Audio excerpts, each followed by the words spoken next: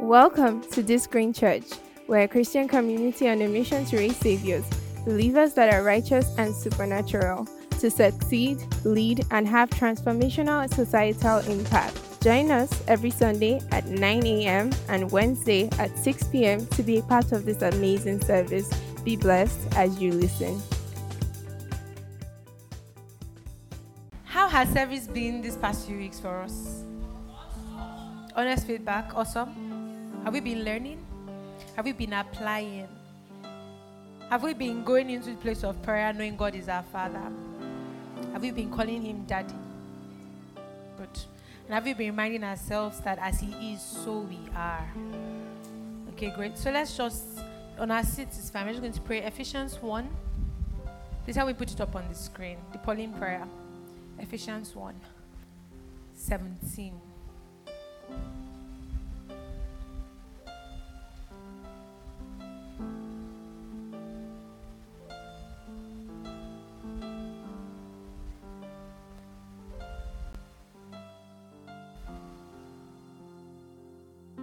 Good? I cannot sit.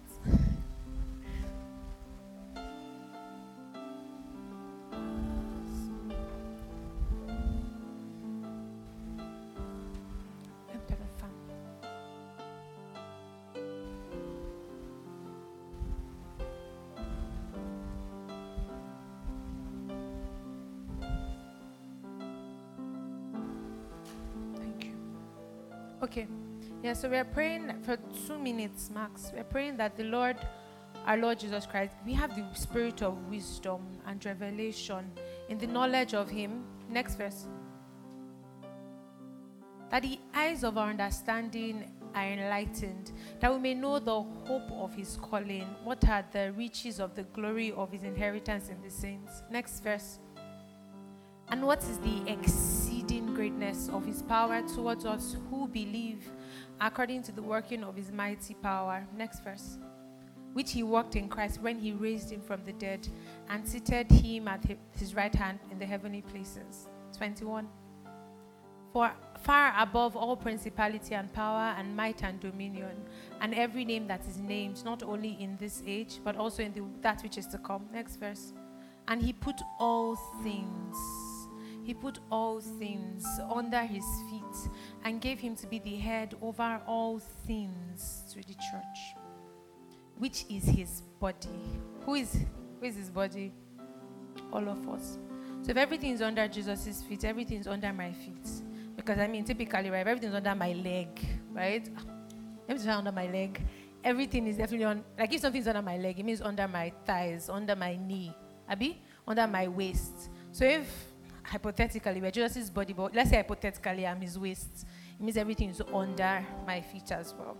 So it means everything that applies to Jesus as the head, because we are His body, applies to us. So which is His body, the fullness of Him, which fills all in all. Is that where it ends, I think? Okay, thank you. So we're going to be praying for 2 minutes, right? That the eyes of our understanding are enlightened, flooded with light, that we know the hope to which we have been called. And the knowledge here, I think, is, it says epignosis, basically is tangible knowledge. That we get to a place where our knowing is tangible in God, that we know the hope to which we have been called. So pray in the Spirit on your seats for 2 minutes. Oh, that the eyes of our understanding flooded with light. Mate kasutele bradosha. Ali baktuze kele bradose katelia duze kete. Labatatazi kalia bradose katelia kudashete. Mekto sakali bradose keli bratu. Oh, the eyes of our understanding are flooded with light. We enjoy such rich wisdom, revelation, our knowledge. That we understand that you have put every single thing under our feet. Pain, poverty, depression, oppression. Oh, basite brado shata labrado sekata. Iketo sakila brato shekate librato zekata. Lebak suti brato shetelia braktu zekata. Lebaro shandeliando sutikilia bak sutekata. Oh, the eyes of our understanding that flooded with light. Alebak suti brado shatalia badosa. Oh, we enter such greater levels of knowing. We enter such greater levels of knowing, such deeper knowledge of knowing, such depth in knowledge that we know beyond our heads. We feel it, we know it, we see it, that we know it, that we know it, that we know it, that we know so much, that we're able to live out so much, that yes, you have put everything under our feet. You have put everything under our feet. Unproductivity under our feet. Sicknesses under our feet. Poverty under our feet. Oh, purposelessness under our feet. A foggy mind under our feet. Principalities, powers under our feet. For in Jesus' name we have prayed. Amen. Hallelujah. Glory to God. Hallelujah. So as a church, guys, we've been learning for the past 2-3 weeks now that God is our Father, right? And today's topic is Heaven's Cultural Architects, right? And that's acculturize, a culture of love and power.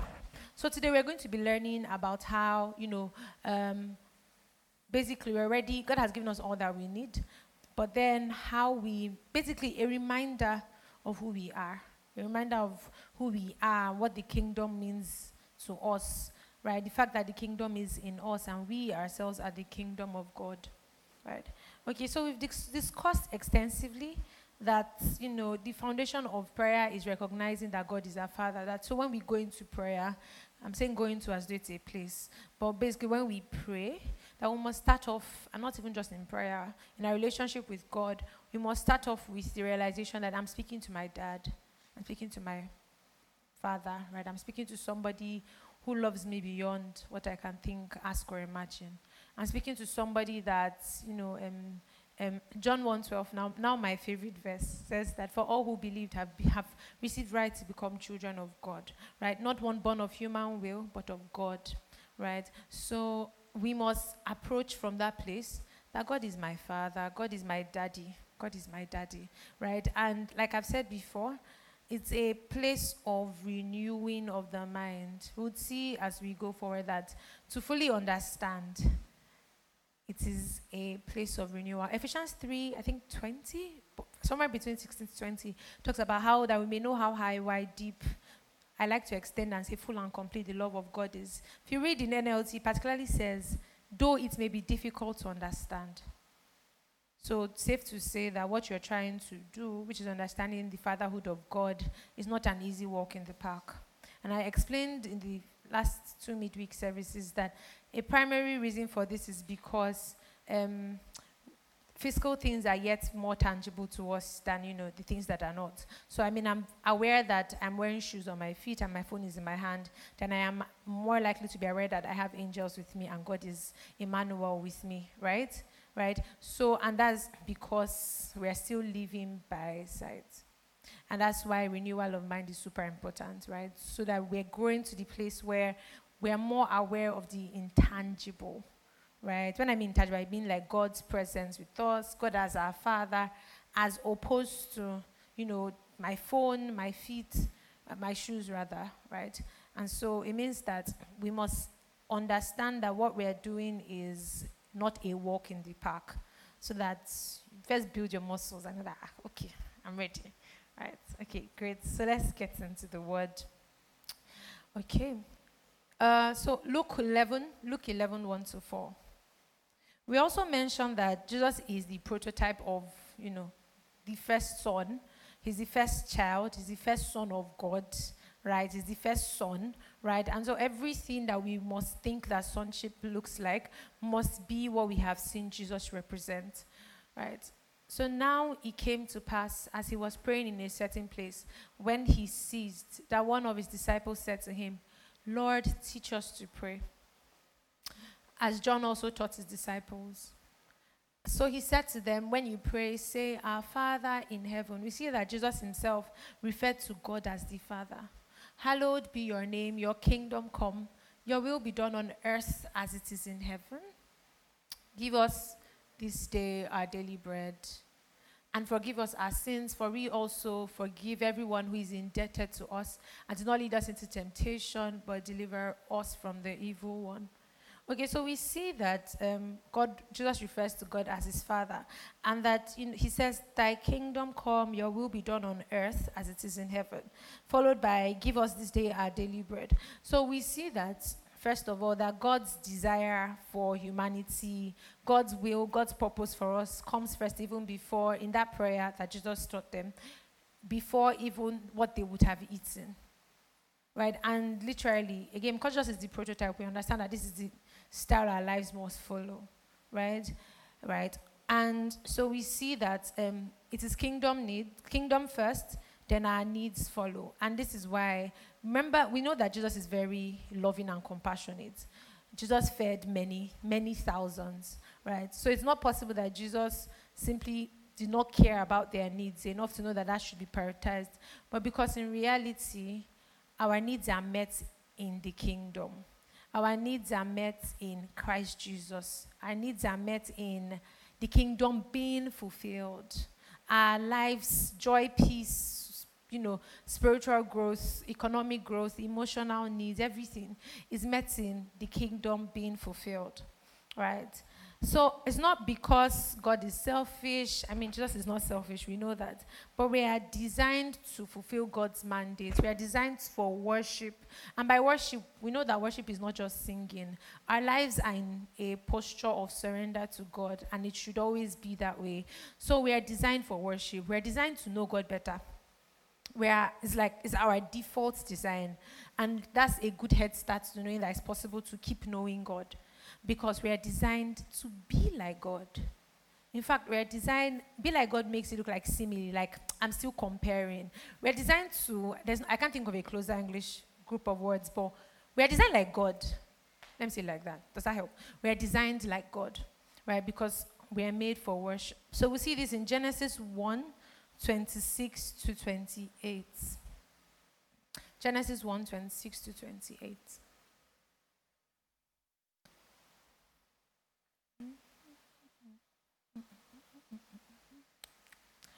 Then God said, let's read together.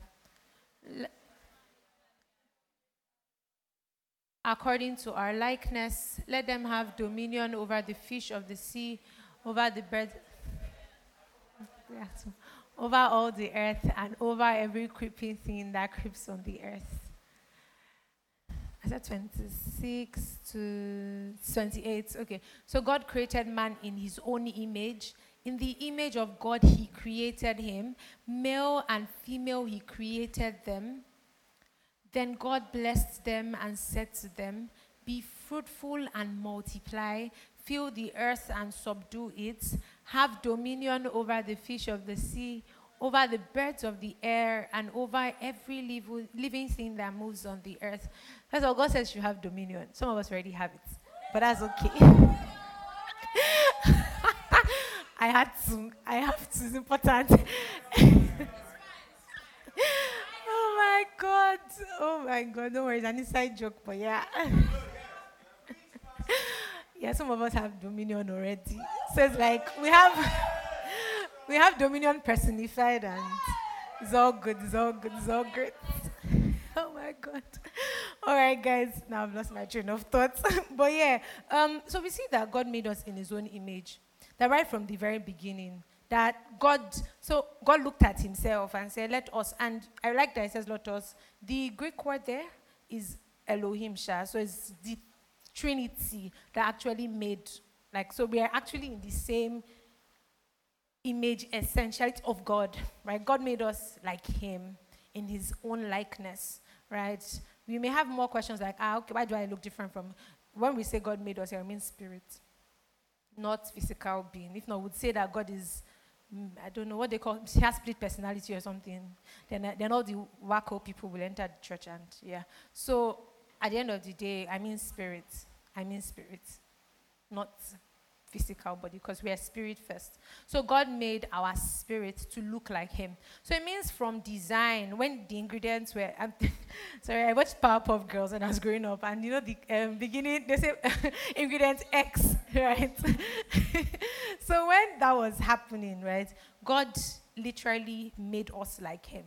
And so it means by design, every single person, not just believer now, every single person is actually made in God's image, right? And then the reality of that lifestyle is only available to the believer. Do we understand? That every single person is made in the image of God and his likeness. However, the reality of this likeness can only be accessed by the believer. So it's like you have something, we have something, I simply know, you simply don't. And that knowledge is such a big deal because it's different between heaven and hell at the end of the day. Good.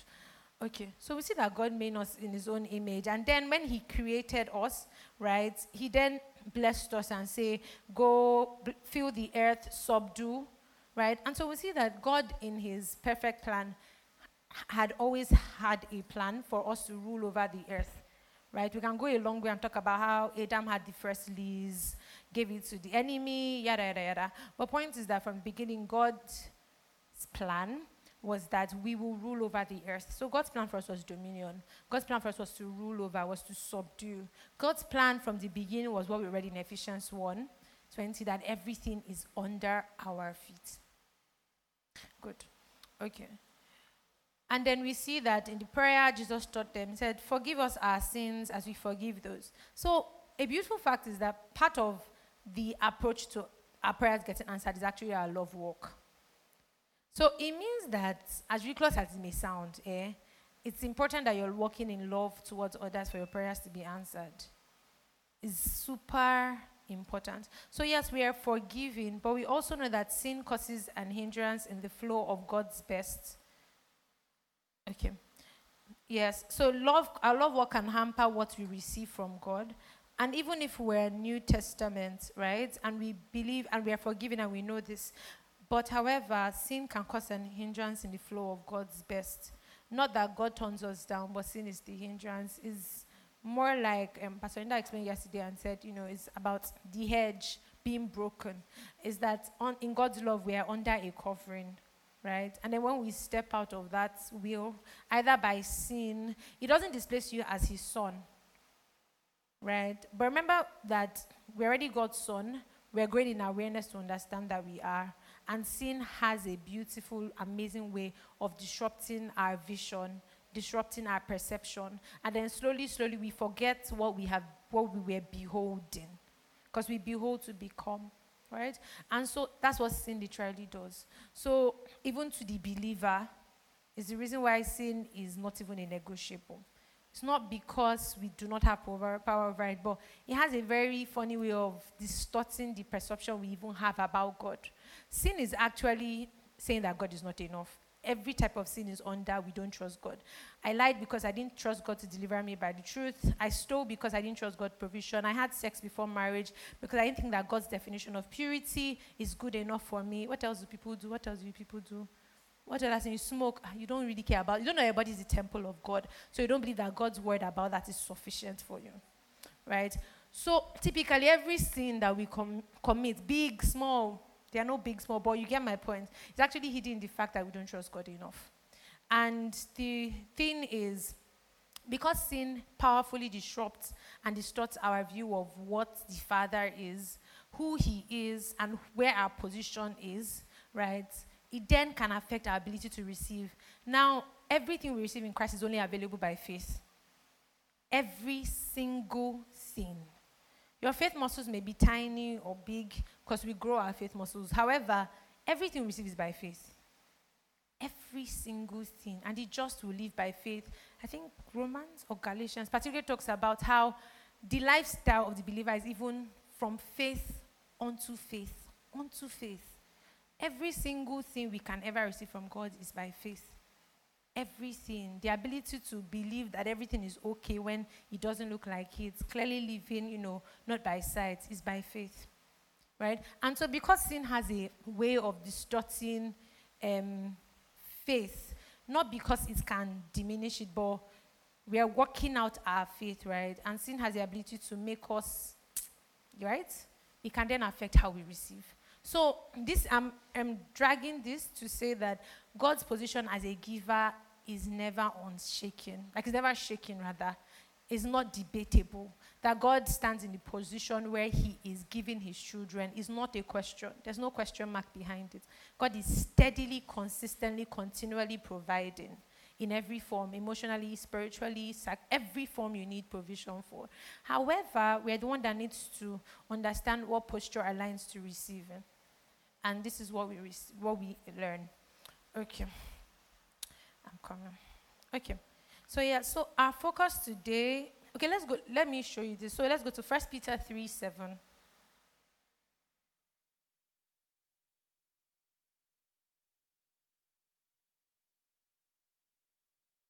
1 Peter 3:7, yes.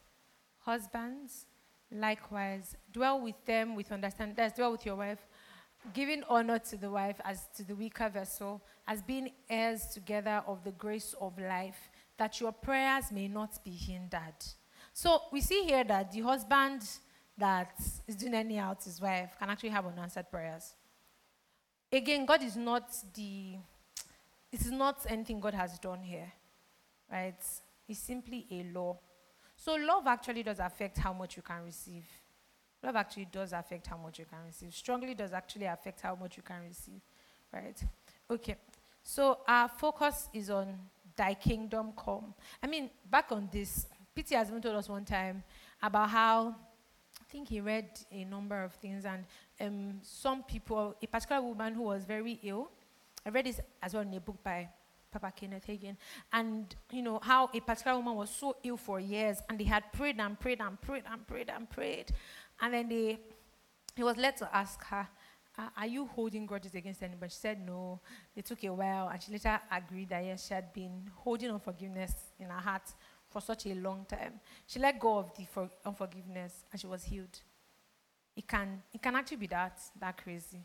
It can actually be that crazy. That people actually can have, like, our relationship with people can affect how we can receive. Right? Okay. So today our focus is on thy kingdom come. Our role in this as God's cultural architect, and the culture is love and power. The priority of God is not that people go to heaven, but that heaven comes down to earth. So this is very important. I know we like to say, or a lot of us have grown up hearing that Jesus is coming soon, Jesus is coming soon. Where will you go? Where will you go? Is your name in the book of life? My name is the book of life, yada, yada, yada, and stuff like that. God's priority is actually not that we all go to heaven, because first, do you know how many believers we have? Not enough, yes. But I listened to I'm currently listening to something, and something he said is that if you handle life the same way your unbelieving neighbor does, you have the same result, regardless of the fact that you're going to heaven. Me and my unbelieving neighbor, if we handle life the same way, we will have the same results in life, but I will still go to heaven. Heaven is not the question. It's how I want to live on this earth that's the situation. Right? And so God's priority cannot just be that, they are saved now in heaven. If that was it, then we should have died after salvation. Because there's no reason to leave me on this earth and be struggling for cash after I'm saved. Why? What's the reason? When there's currency in heaven, that's more important. Are we even joking? Nah. So, point is, our gift, salvation, God wanting us all men to be saved, is not because just because they are saved now, they are heaven bound. No, but it's because the quality of the life that is available to the believer in Zoe is only here that you can apply it. You don't need to heal any sick in heaven. Right? You're not trying to lay hold of a promotion in heaven. You're not trying to lay hold of principalities, reminding them that they are not just, in fact, well, under my feet is small, because like when I think of how under my feet is, I think of like, first just is far above, because that's the part before, if we read it again, see, it's far above before it talks about everything under his feet. So like just is far above. So that even under the feet is not, this is my feet and this is this. No, it's like, I'm standing here, but this I'm looking at you. And that look is, you're down, bro, you're down. So we don't need to remind demons in heaven that they are under our feet.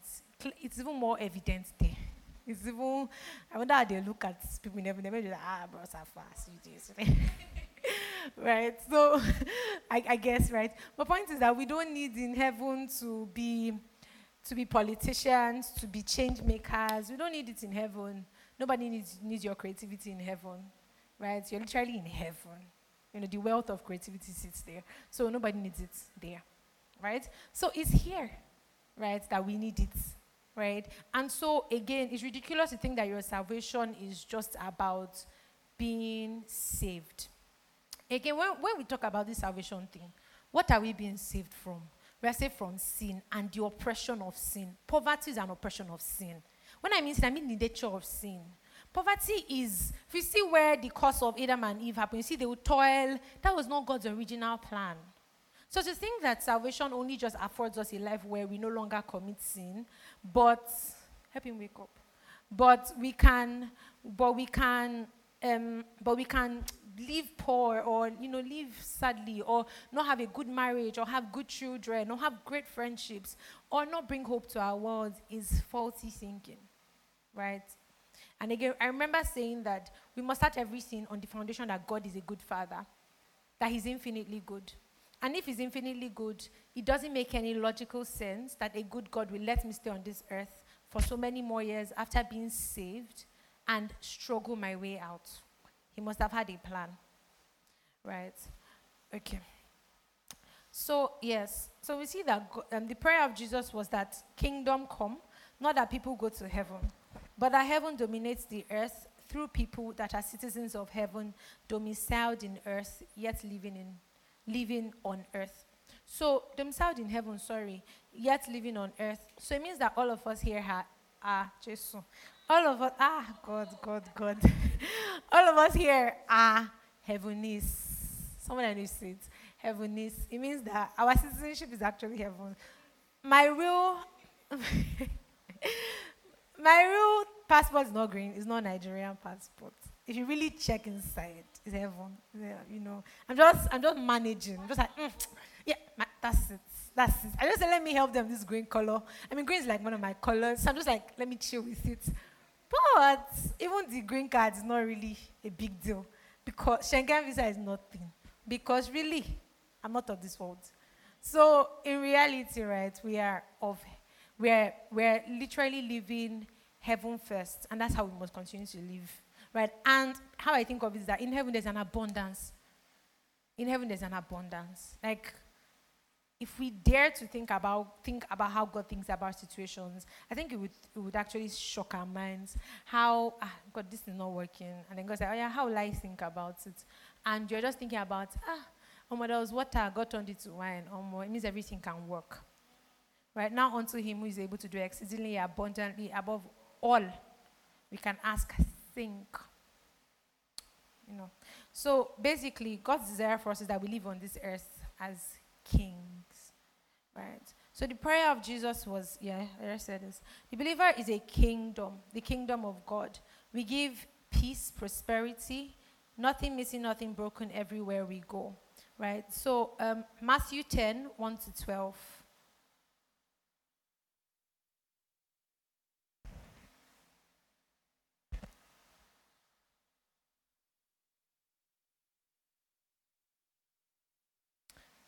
Okay, let's read this together. It's long. Let me read it. And when he had called his 12 disciples to him, he gave them power over unclean spirits to cast them out and to heal all kinds of sicknesses and all of disease. Now, the name of the 12 apostles are these. First, Simon. Yada, please keep it. Wait, these 12 Jesus sent out and commanded them, saying, do not go into the way of Gentiles and do not enter a city of Samaritans. Please keep it. But rather go to the lost sheep of the house of Israel. Next. And as you go, preach, saying, the kingdom of heaven is at hand. Heal the sick, cleanse the lepers, raise the dead, cast out demons. Freely you have received, freely you give. Provide neither gold nor silver nor copper in your money belts, nor bag for your journey, nor 2 tunics, nor sandals, nor staffs, for a worker is worthy of his food. Now, whatever city or town you enter, inquire who in it is worthy, and stay there until you go out. And when you go into a household, greet it. Let me see 13 first. If the household is worthy, let your peace come upon it. But if it is not worthy, let your peace return to you. So we'd see, first that Jesus tells them not to carry anything. Again, God is a good father. That's our agreement. Because, and remember he said that for the worker is worthy of his food, worthy of receiving his food. And we'll see that the work here Jesus sent them to do is not to build houses and do carpentry or fishing, which was, their primary type of occupation then, was that he told them to actually go and show forth his power to the world. And so we can expect and see by templates that by living out the kingdom of God, resources flow towards us. And we also allow resources flow outward because we then have so much to give and supply. So we'll see that with the disciples as well, that Jesus sends them on such an errand, and supply was not an issue. He wouldn't dare to tell them, don't carry money. It's like food is waiting for you somewhere. Do you get? I'm not saying you should not carry money and pay church. I'm not saying you should not leave your house with money from your house and come to church. That's not what I said. You will trek. I promise you actually trek. Or maybe not. But, right, here he's basically showing us that everything we need for our life is in the kingdom. And I like the part where I even said that if anybody's doing you anyhow, collect your peace back. So as believers, our peace is tangible. Our hope is tangible. It can be given, it can be withdrawn. It means that we're such a powerhouse, if you ask me. We're actually such a powerhouse, if you ask me, right? It means that we are thermostatic, right? How did I know that one? I learned it from 100 today devotional. So we're thermostatic, meaning that we can control the atmosphere of a place as opposed to being controlled by it, right? Okay. So our struggles, when we apply ourselves to God's agenda, So as every country has a budget that shows her priority, so does God's budget and flow of resources flow towards his agenda and priority. When you apply yourself to God's agenda, we enjoy a flow of spiritual and material resources. So our lives work well when we choose to live in God's plans, because the plan of God is our wealthy place. God himself is our wealthy place. He's our prize and possession. Okay. So our struggles begin to drive towards its end when we live in the will of God. Right? That God has created us in his will to live by his will. And so knowing that we are the kingdom is not even a place anymore. The kingdom is me. The kingdom is all of us. Right? What does the kingdom look like? That's the next question, so that we can know how to template our lives. The kingdom of God is righteousness, peace, and joy in the Holy Ghost. Romans 14:17.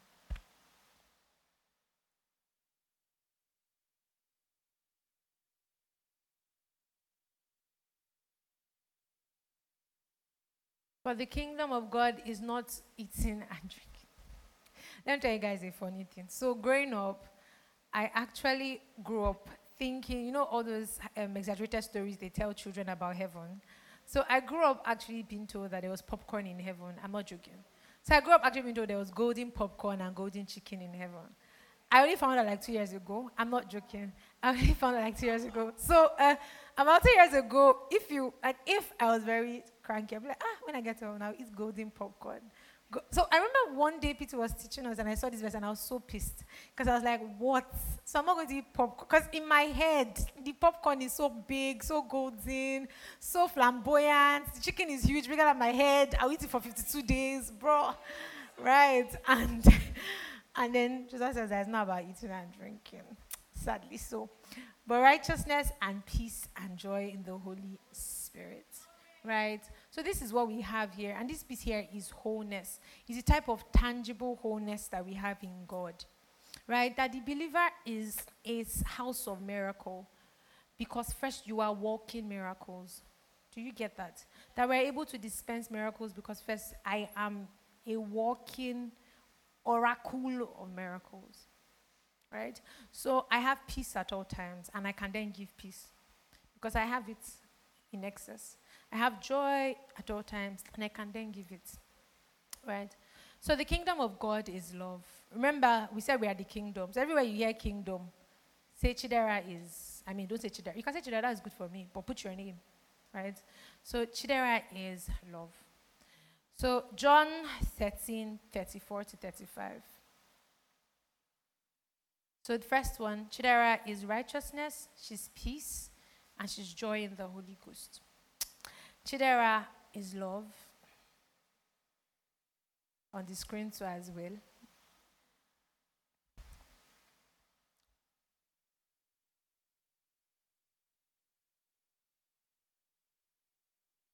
So far, are we good though? Making sense? Thanks. John 13:34-35. Let me read from my phone.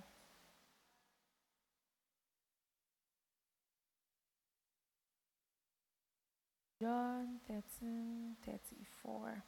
Okay, so I read from my phone. It says, so I am giving you a new commandment. Love each other just as I had. Okay, thank you.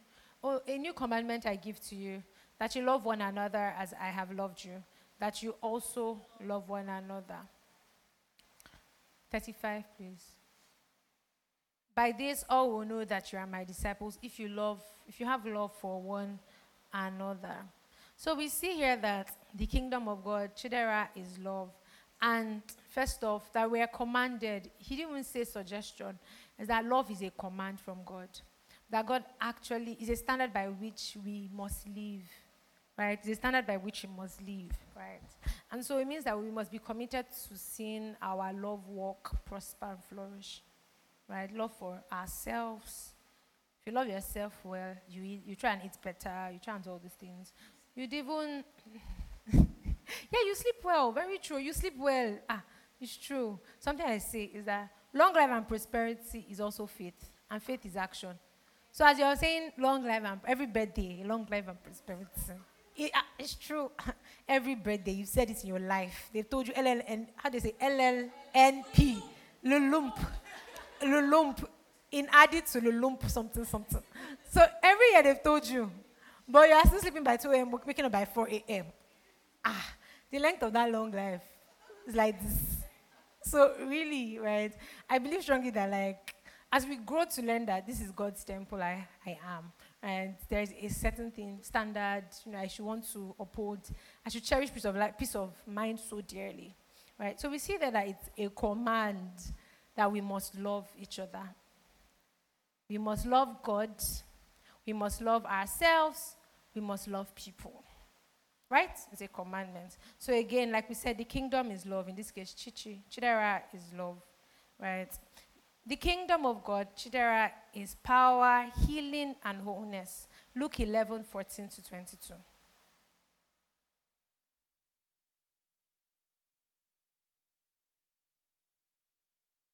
Thank you. As he was casting out a demon and it was mute, so it was when the demon had gone out and the mute spoke and the multitudes marveled. But some of them said, he cast out demons by Beelzebub, the ruler of the demons. Others, testing him, sought from him a sign from heaven.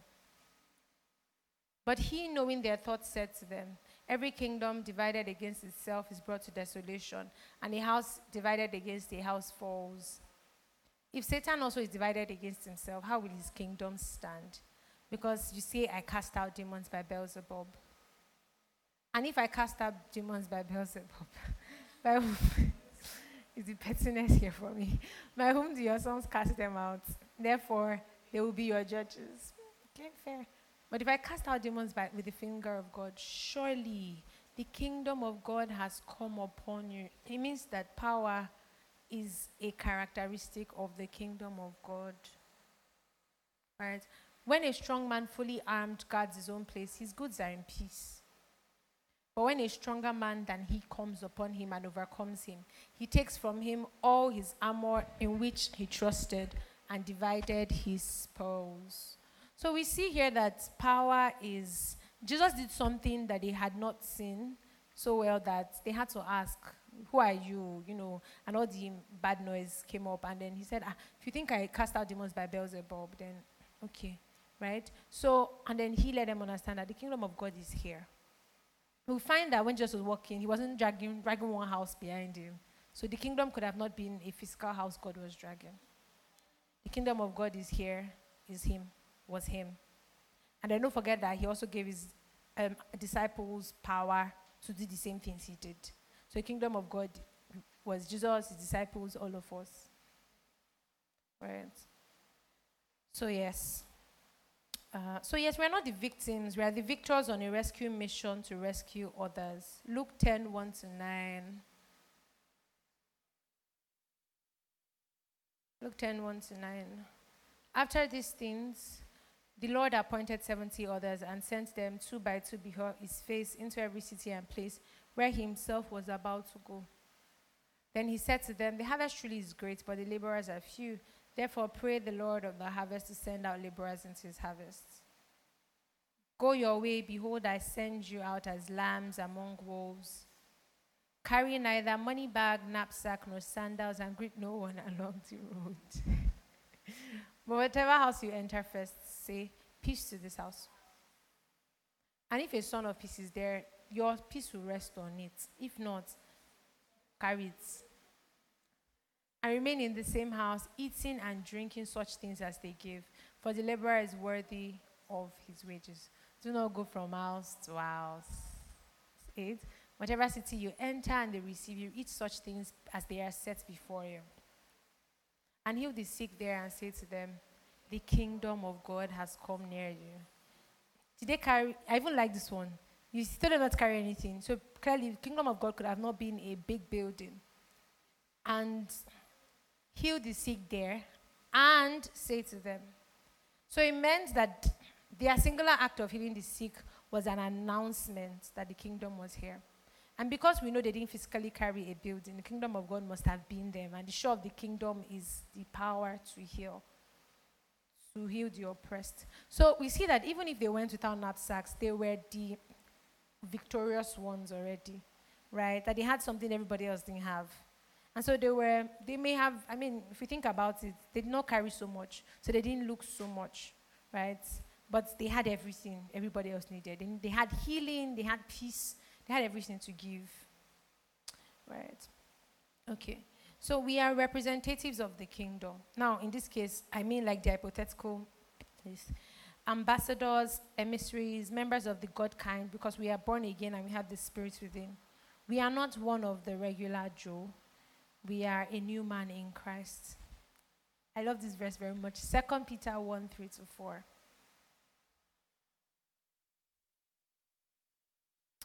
I love this verse so much. As his divine power has given us... Now, can I see another version? Let me see NIV. Something I'm looking for. If you don't have, let me know. Let me read it out. But NIV, please.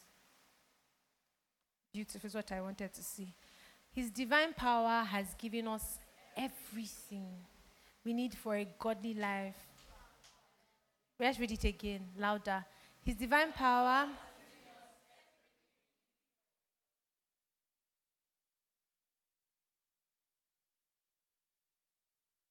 Next verse.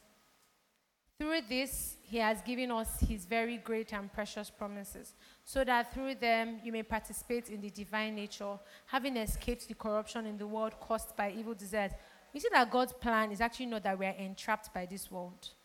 I promise you, God's plan is not that we are, that guy, right?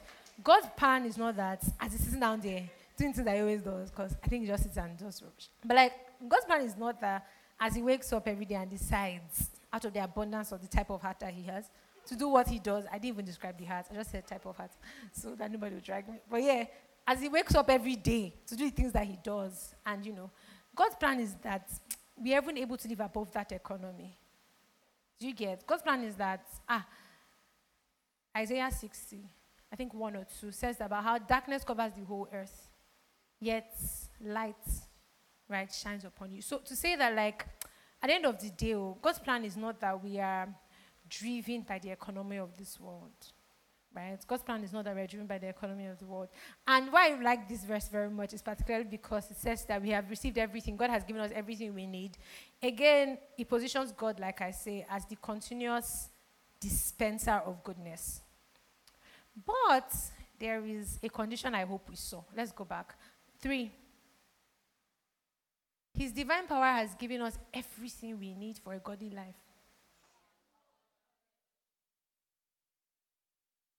The preposition through is to go through. Basically, this happens through this. Again, we are called to the life of knowing as believers. Hey, sorry guys, sorry. We are called to the life of knowing as believers. We are called to a life to be committed to simply knowing.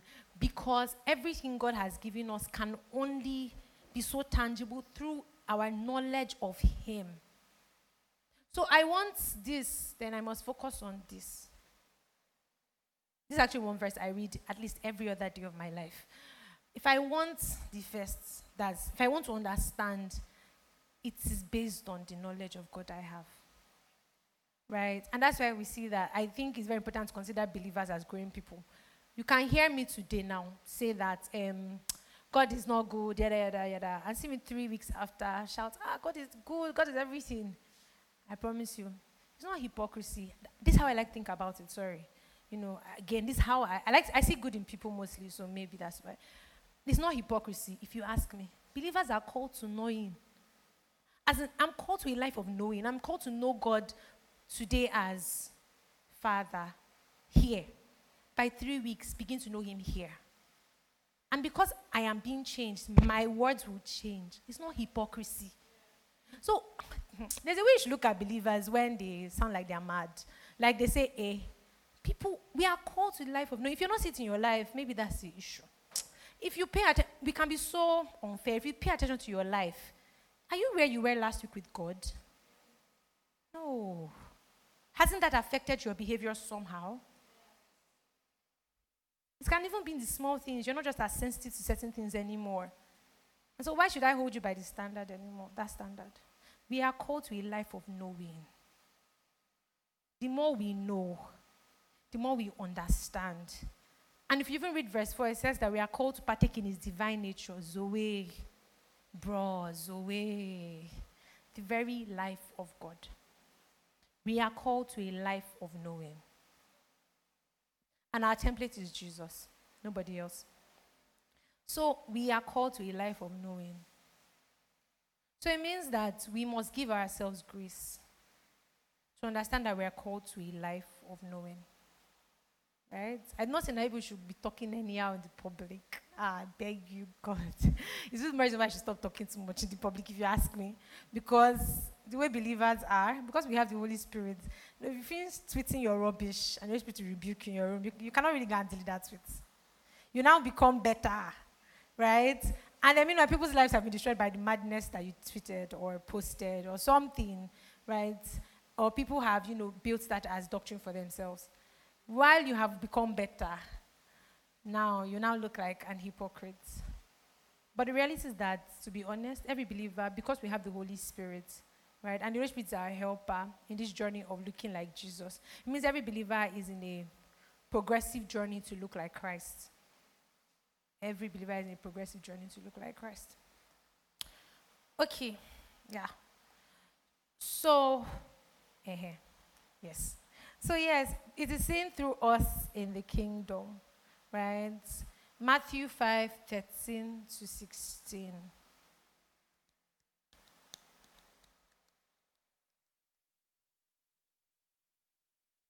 You are the salt of the earth, but if the salt loses its saltiness, how can it be made salty again?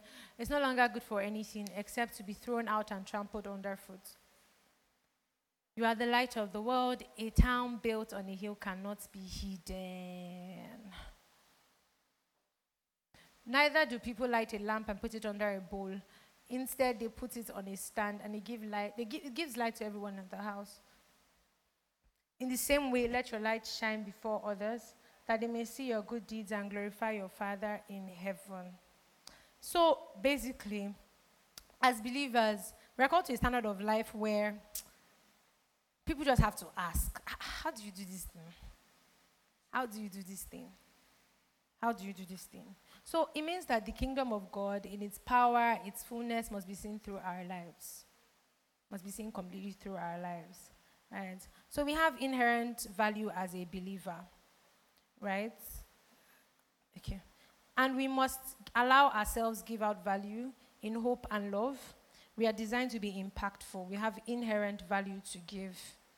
We are special. We are God's billboard. We are adverts. I think I was listening to something. I don't remember where I picked this up earlier during the week. And it was like, I can't remember where I picked it up, but I'm God's best product. I'm God's best product. And I must keep living like God's best product. Right? Okay. So we're special. We're brilliant. We're not worthless. We're not useless. We're not unloved. We're not, think about we're not depressed. We're not forsaken. We're not uncared for. We're not, which other word? Uncared for, forsaken, left alone, despised, trampled upon. No, we're not. We're special. We belong to God's royal priesthood, his entire lineage, right? We are God's kind, and we are his children. So we have inherent value. We are not one of the masses. In fact, Nigeria is blessed to have us, right?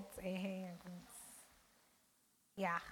So our boss is blessed us. Something that PT says every time is, we are not the employees. No, we are not just any employee. You are the employee. You are not a business owner. You are the business owner. You are not the spouse. You are the spouse. You are not the babe, the boyfriend, the girlfriend.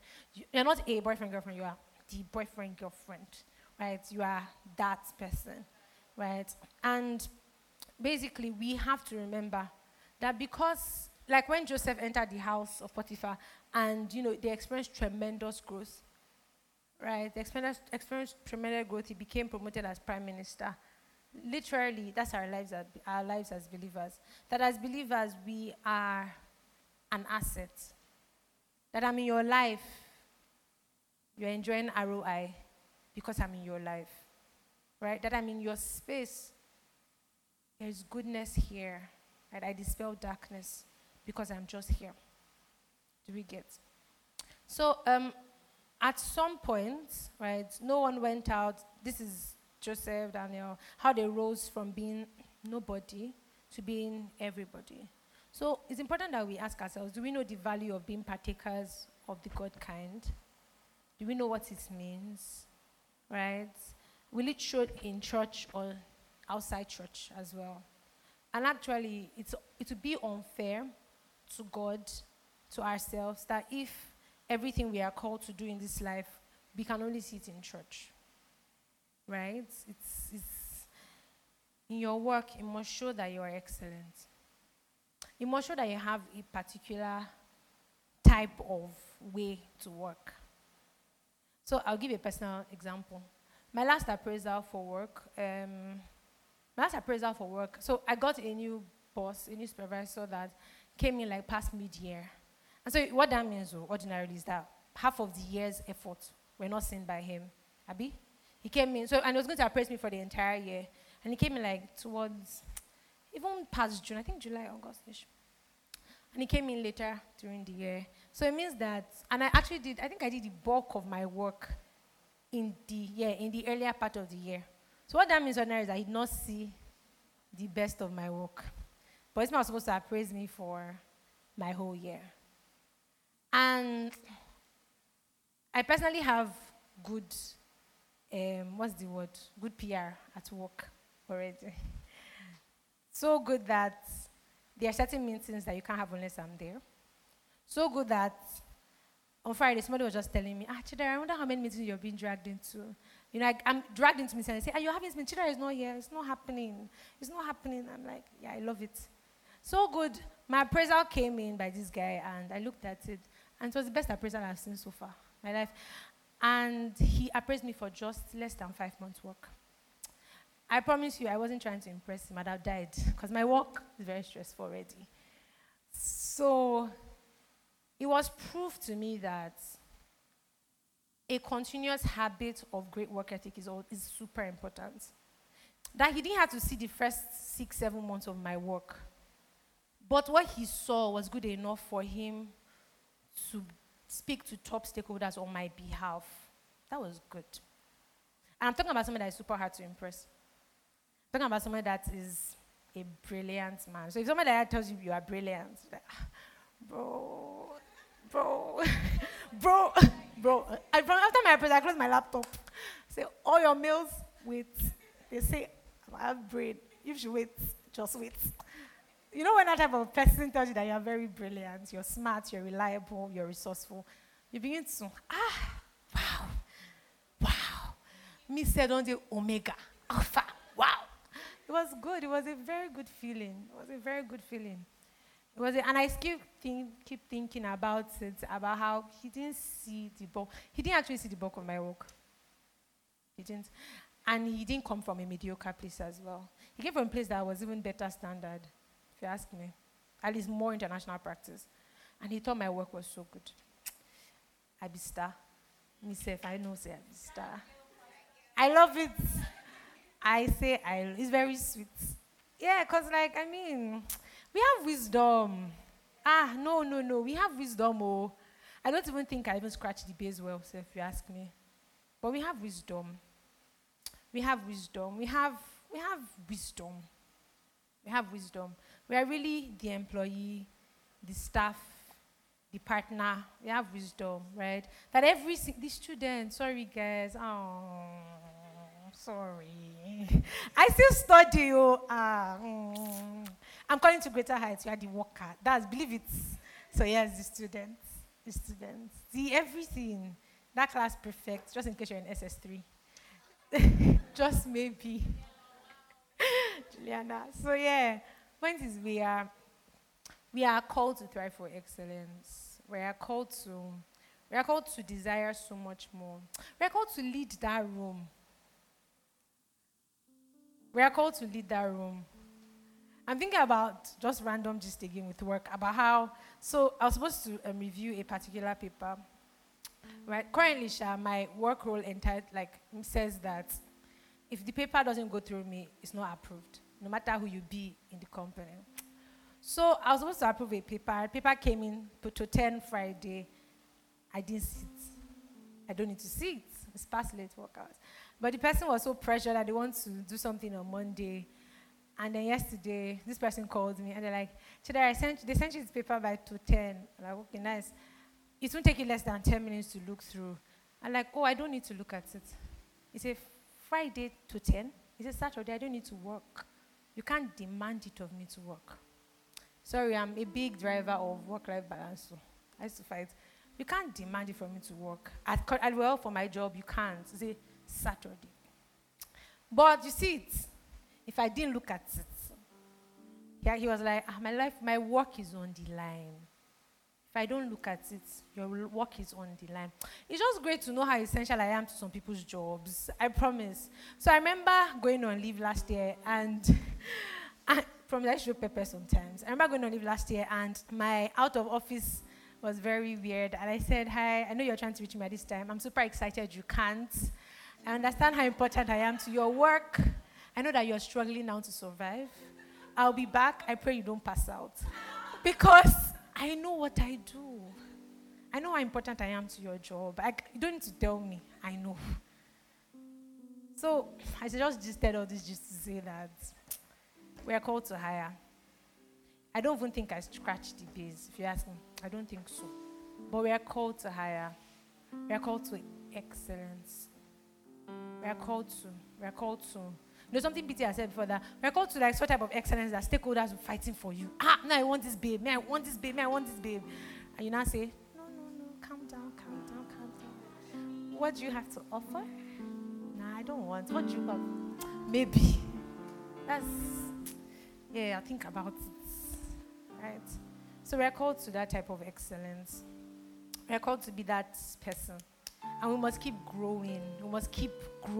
We must keep demanding more from ourselves. Keep learning. Keep growing. Keep growing. I know how, a lot of us here are working and schooling. So, do you know that feeling where your colleagues are in a meeting or everybody's talking and they are saying A, but you just know the A.1 information.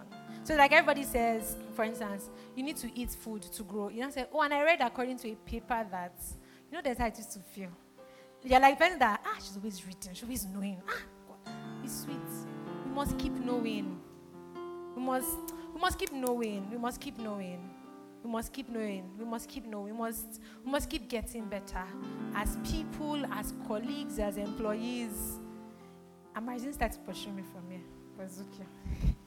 So we are called to dispel and displace the works of darkness, set oppressed free, yada, yada. And we are called to be people of love, but it must begin at home, families, church, and the world at large. We must love our brothers, pray for our enemies, lead with love, pray for even your government. Why?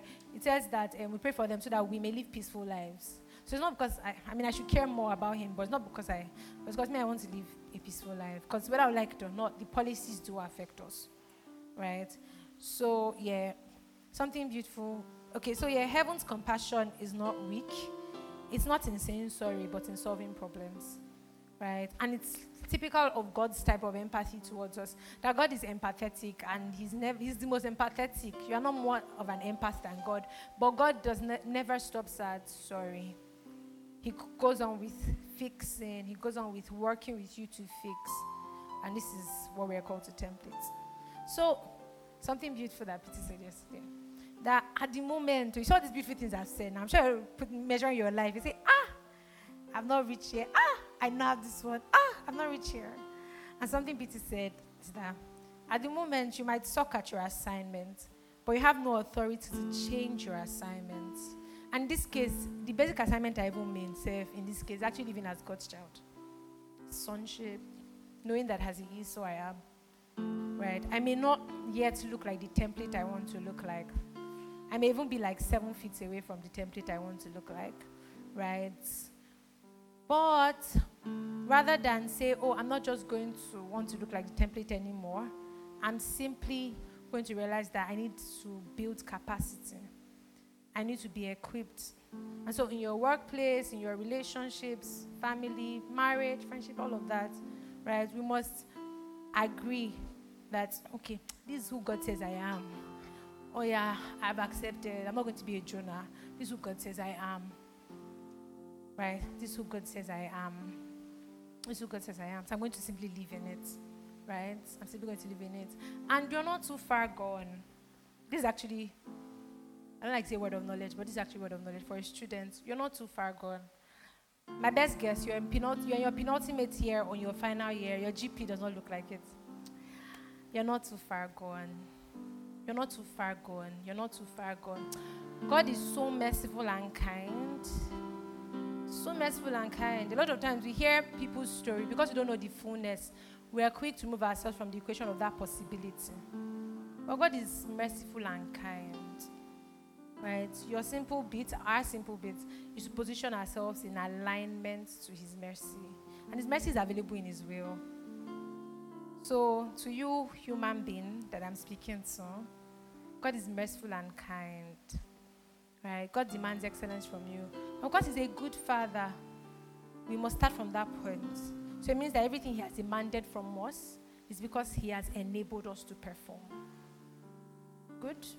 So, to this person I'm speaking to, I don't know what semester schools are in, sorry, but yeah, sorry. You put in your best this semester. You put in your best every semester. You will be known as the student that is the student. You'll be more present at your classes. You wake up earlier. You show up. You read. You make friends because you need to pass well. Right? You do so well in school. And as you do these things, you find fulfillment in simply just obeying God's will for excellence for your life. Right? So guys, that brings me to the end. So just to say, for that person, you're strengthened in your schoolwork, amen. And for all of us, that this our journey with God is the life we've been called to. The faster we get into shape by agreeing that God, you've called me into so much. You've called me into so much. You have entrusted so much into my care. I'm simply just going to try better to live like you. And like I said, it takes faith for everything to work out of God, right? In God's will and everything like that. So we're simply going to commit to being more beautiful stewards of the gift He has given us. And I believe all of us have places to improve. Right? I believe all of us have work to do, maybe with our time, maybe with how we eat,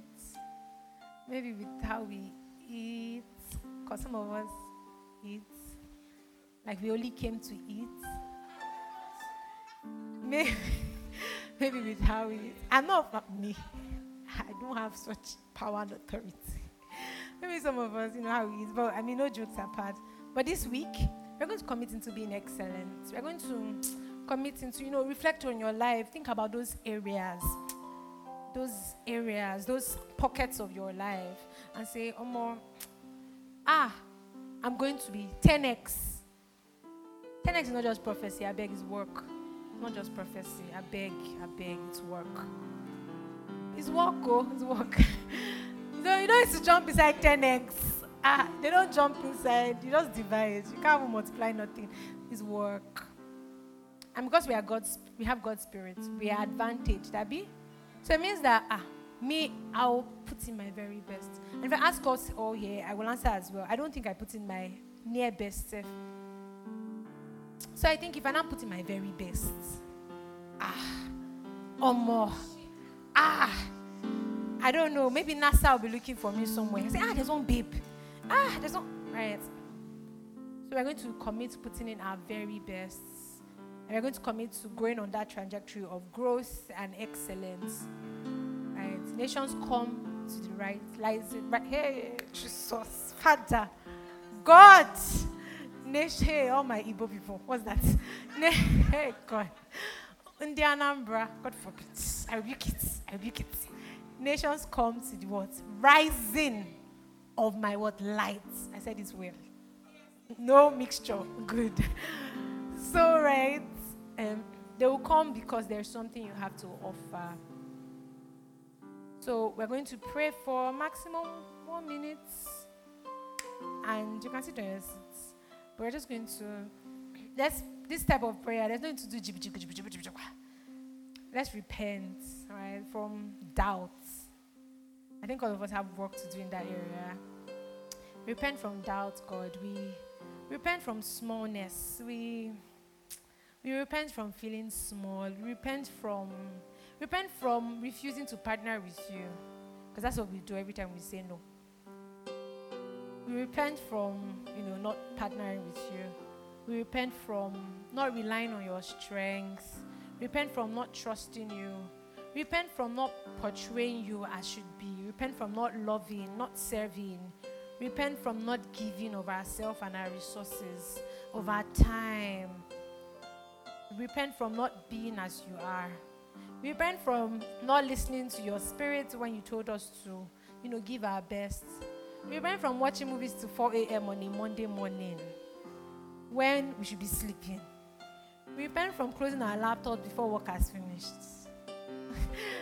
All right? We repent from everything we need to repent from. And Father, we trust you that as this week begins, right, that I speak over every one of us, including myself, that we live in such an awareness that you have called us to excellence. And that we would trust you, would partner with you to show excellence at work. We'll partner with you to show excellence in our relationships. We'll partner with you to be better partners, better friends, better colleagues, to be better national people, Nigerians rather. Father, this week, we thank you for strength, come alive. We thank you for peace, come alive. We thank you for joy, come alive. We thank you because our hearts, our hands are so filled with tangible knowledge of your love. And we dispense it in our work, in our marriages, with our children, with our friends.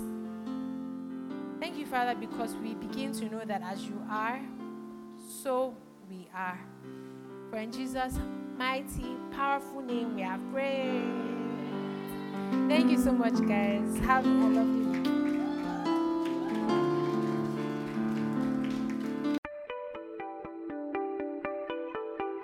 We hope you were blessed by that sermon. Cheers to growth and global impact.